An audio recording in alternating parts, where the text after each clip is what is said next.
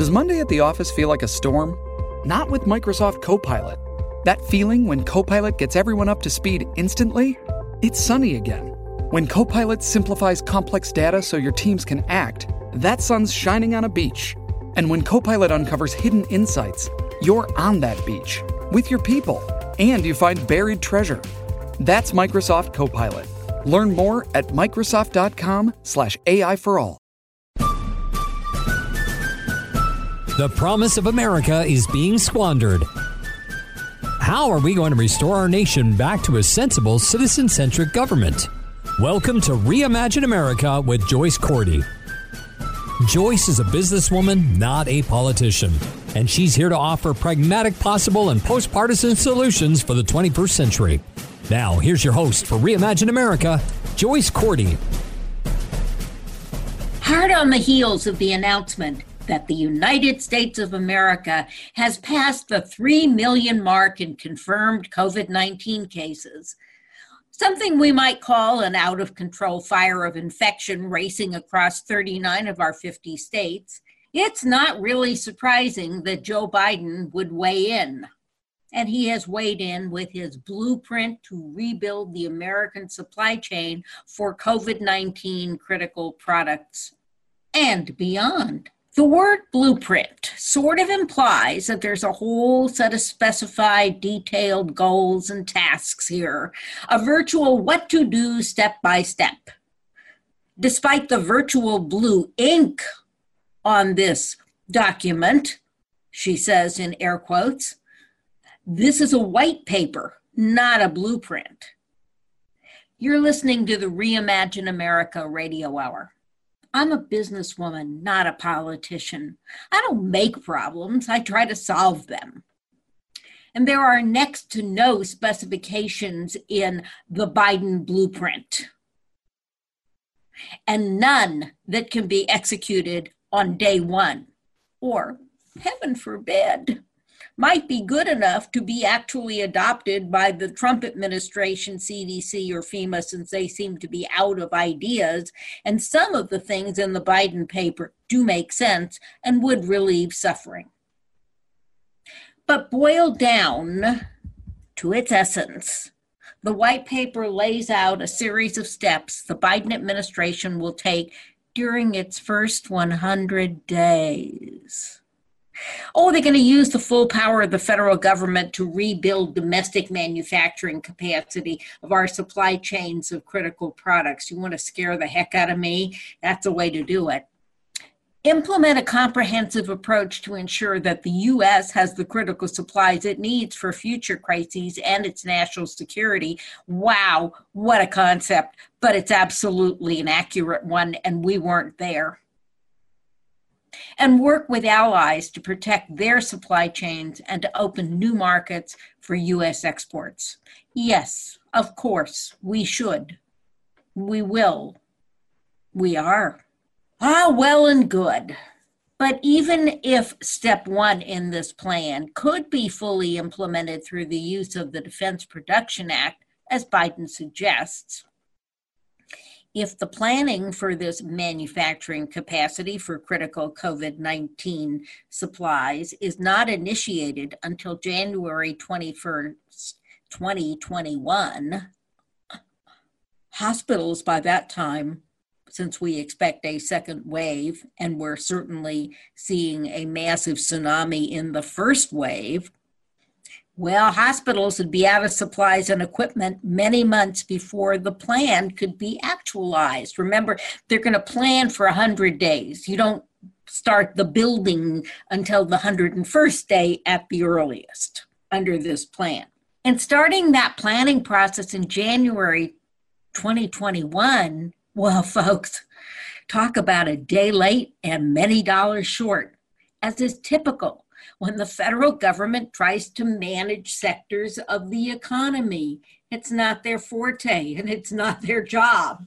But thankfully, General Motors, Ford, Honeywell, 3M, Oakley Sunglasses, Gilead Pharmaceuticals, Johnson & Johnson Pharmaceuticals, and thousands of other U.S. corporations have stepped up to convert existing manufacturing capacity to create needed PPE and other supplies without the coercion of the Defense Production Act. And despite the best efforts of the Trump Coronavirus Task Force to scuttle their efforts. We've talked about this in the past. Because you know what? It's good business for these major American corporations. And, you know, if there is some financial assistance through the Defense Production Act, well, if you've got to convert your factory, you should probably, for a national purpose, you probably should be compensated for that conversion. But remember that those ventilators, the GM's manufacturing, cost as much as a car, about $25,000 to $30,000 a unit, and we're exporting them. So it's good business for GM. This planning process that is planned by the Biden administration extends to vaccines, if one is developed from the several candidates now in trials. I have some ideas on that, but I'm not ready to share. Scaling up supplies and managing the distribution of initial doses of vaccine is to make sure that the most vulnerable get vaccine first has now become a government responsibility under the Biden plan. And, you know, working with the healthcare industry, maybe that's a laudable goal, but remember what a mess of the testing the CDC has made. Do you want to repeat that with the vaccines? Or should it be the private sector working with the American Hospital Association and the AMA that comes up with a plan on how we determine who, in what priority people get vaccines? I would think that frontline essential workers would go first. That kind of makes sense to me. But neither of the positive statements about vaccines that are included in the Biden white paper address the issue of what if? What if there is no vaccine in early 2021 in the midst of a raging course of infection? And that's a 50-50 probability. And this document makes no mention of that possibility. But what worries me even more is the certainty of failure written into the statement itself. Because Biden will institute, if he gets his way, an ongoing comprehensive government-wide process to monitor supply chain vulnerabilities. I am quoting, designate vital products where the U.S. needs to address supply chain vulnerabilities, and immediately close identified gaps. The words government-wide, in my little air quotes, should strike fear in the hearts of every American. We know that government-wide is a synonym for too slow and too many rabbit holes drilled down and codified. Only after the government-wide process is established under the Biden plan will the bureaucracy reach out to partner, quote unquote, with the private sector. The private sector has to deliver on this. You don't plan it out in a bureaucracy that's never made a paperclip and then tell the private sector that they've got to deliver. That's how you get $600 toilets. And how many more $600 toilets do you as a taxpayer want to pay for? How many will it take before, as a people and as a government, we understand that top-down government-driven is too slow and too expensive? It will take 100 days of bureaucratic bumping into each other just to organize the first review. And then Biden proposes to make it a permanent function of government through congressional legislation. A quadrennial review, that means in perpetuity. That means, to those not familiar with government speak, a permanent national government overseer board directing national manufacturing policy. Said another way, too much money diverted to those with influence rather than talent and ingenuity. How many of us remember Solyndra from the Obama administration? See, this is the kind of policy making that comes from Biden's agreement to absorb many of Bernie Sanders' advisors into the Biden campaign. The contradiction between a private sector-driven capitalist economy and national manufacturing policy is so obvious it requires no further commentary. The acknowledged situation, COVID-19, requires a national response to address and overcome shortages in equipment, supplies, personnel, and hospital capacity that is equally obvious and again requires no further commentary. The first step in the Biden plan could work if you modified it as follows. Sorry about that. First, this is an emergency, and we have a federal emergency management agency that is, by all reports, working well in support of state and private sector efforts. In other words, if it's working, do not get in the way. Governor Newsom has lauded the efforts, as in California, of FEMA, as has Andrew Cuomo in New York. Biden's transition team should work with FEMA and the states. And you note I say the transition team, okay, to determine the needs in each state and within each state at the county level, balancing these needs against existing inventory and already planned inventory. In other words, a standard quick gap analysis. Once you know what the gap is, you can work with domestic private sector manufacturers who have been banging on the doors at FEMA to get in to plan to close those gaps. And then you've got a plan. Then you've got a plan that you can execute on January 21st, 2020, with a simple signature on an executive order.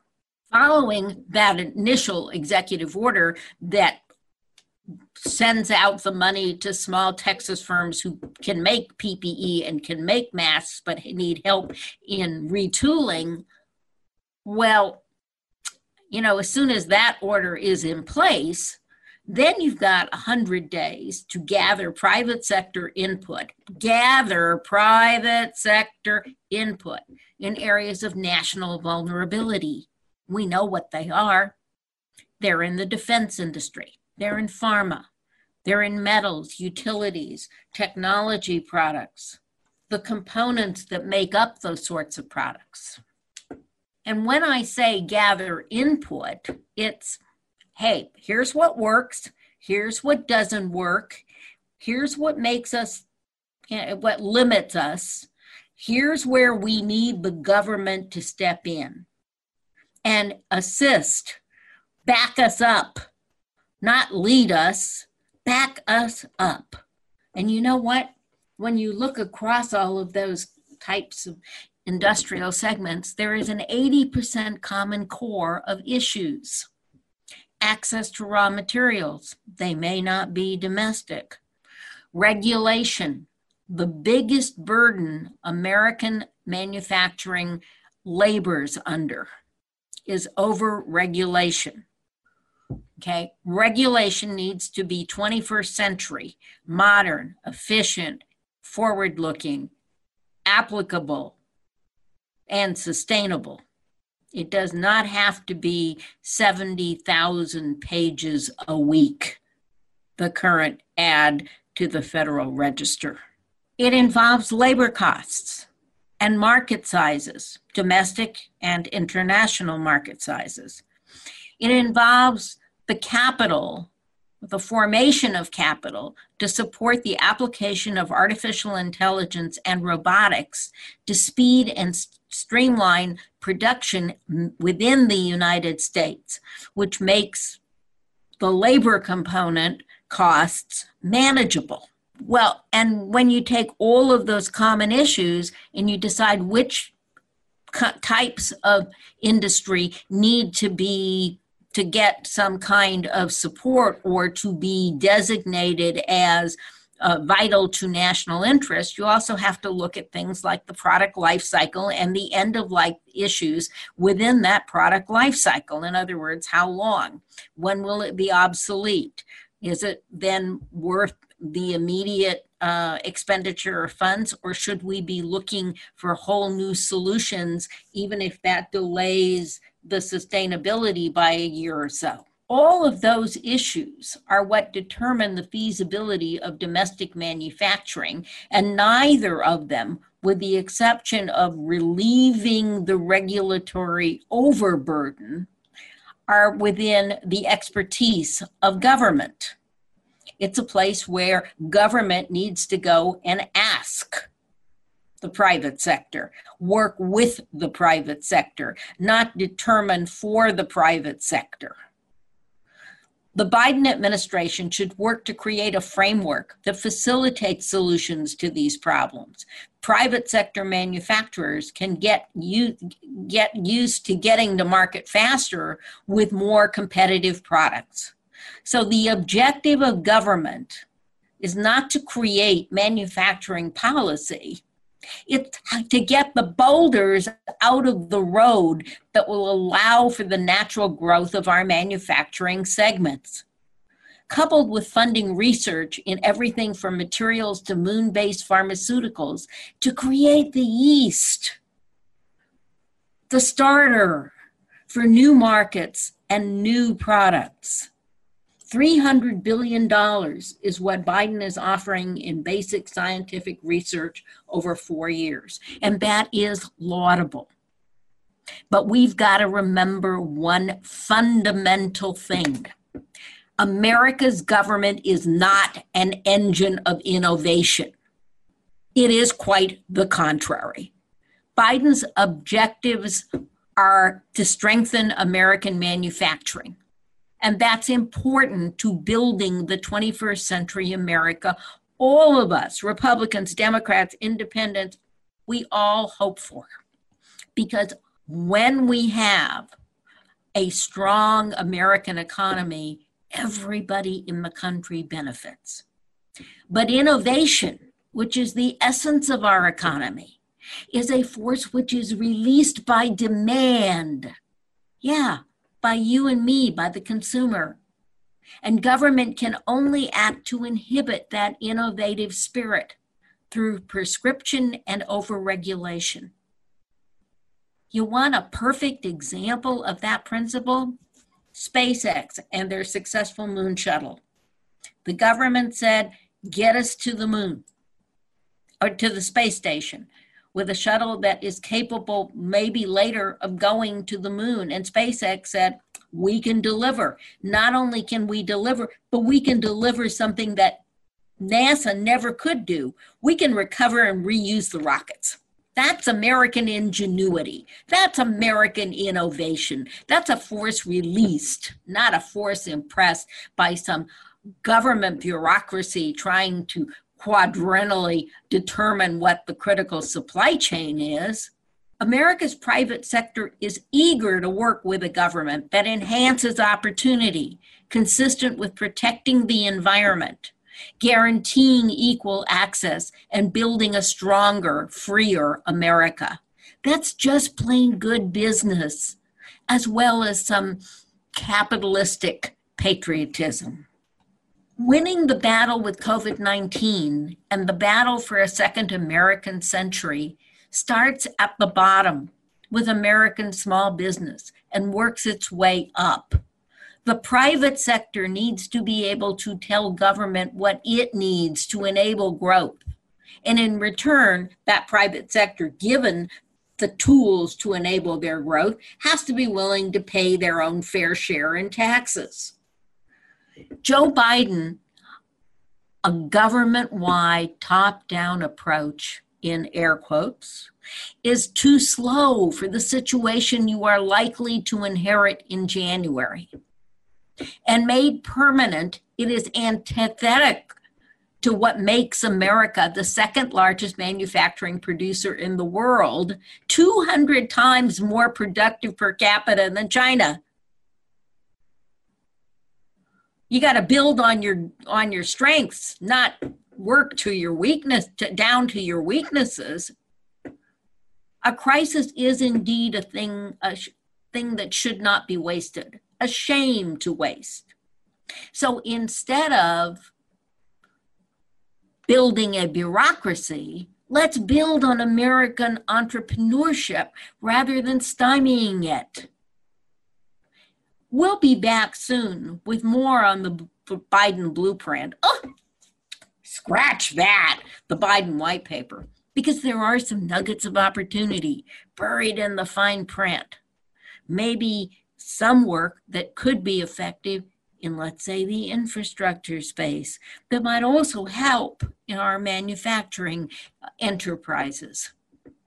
The objectives are clear and on point for a 21st century America that is self-sustaining, that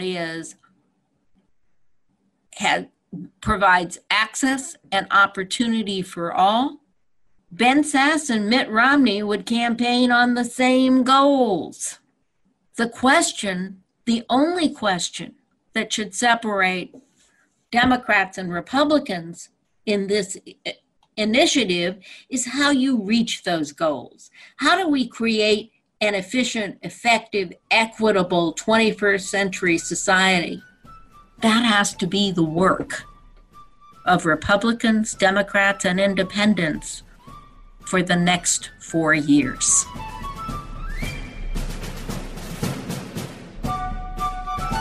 Thanks for listening to Reimagine America with Joyce Cordy. You can learn more at reimagineamerica.org. Got a comment or an idea for a future show? Email Joyce at reimagineamerica.org or find her on Twitter at Joyce Cordy or at Reimagine Radio. Take a minute now and go to reimagineamerica.org. Join the forum. We'd love to hear your thoughts. If you love the podcast, donate and tell others. You can invite Joyce to speak at your next meeting or conference through reimagineamerica.org. And finally, don't forget to subscribe to this podcast at ricochet.com or c-sweetnetwork.com. That's c-sweetnetwork.com. Together, we really can reimagine America.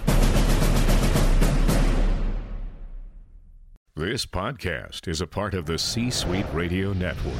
For more top business podcasts, visit c-suiteradio.com.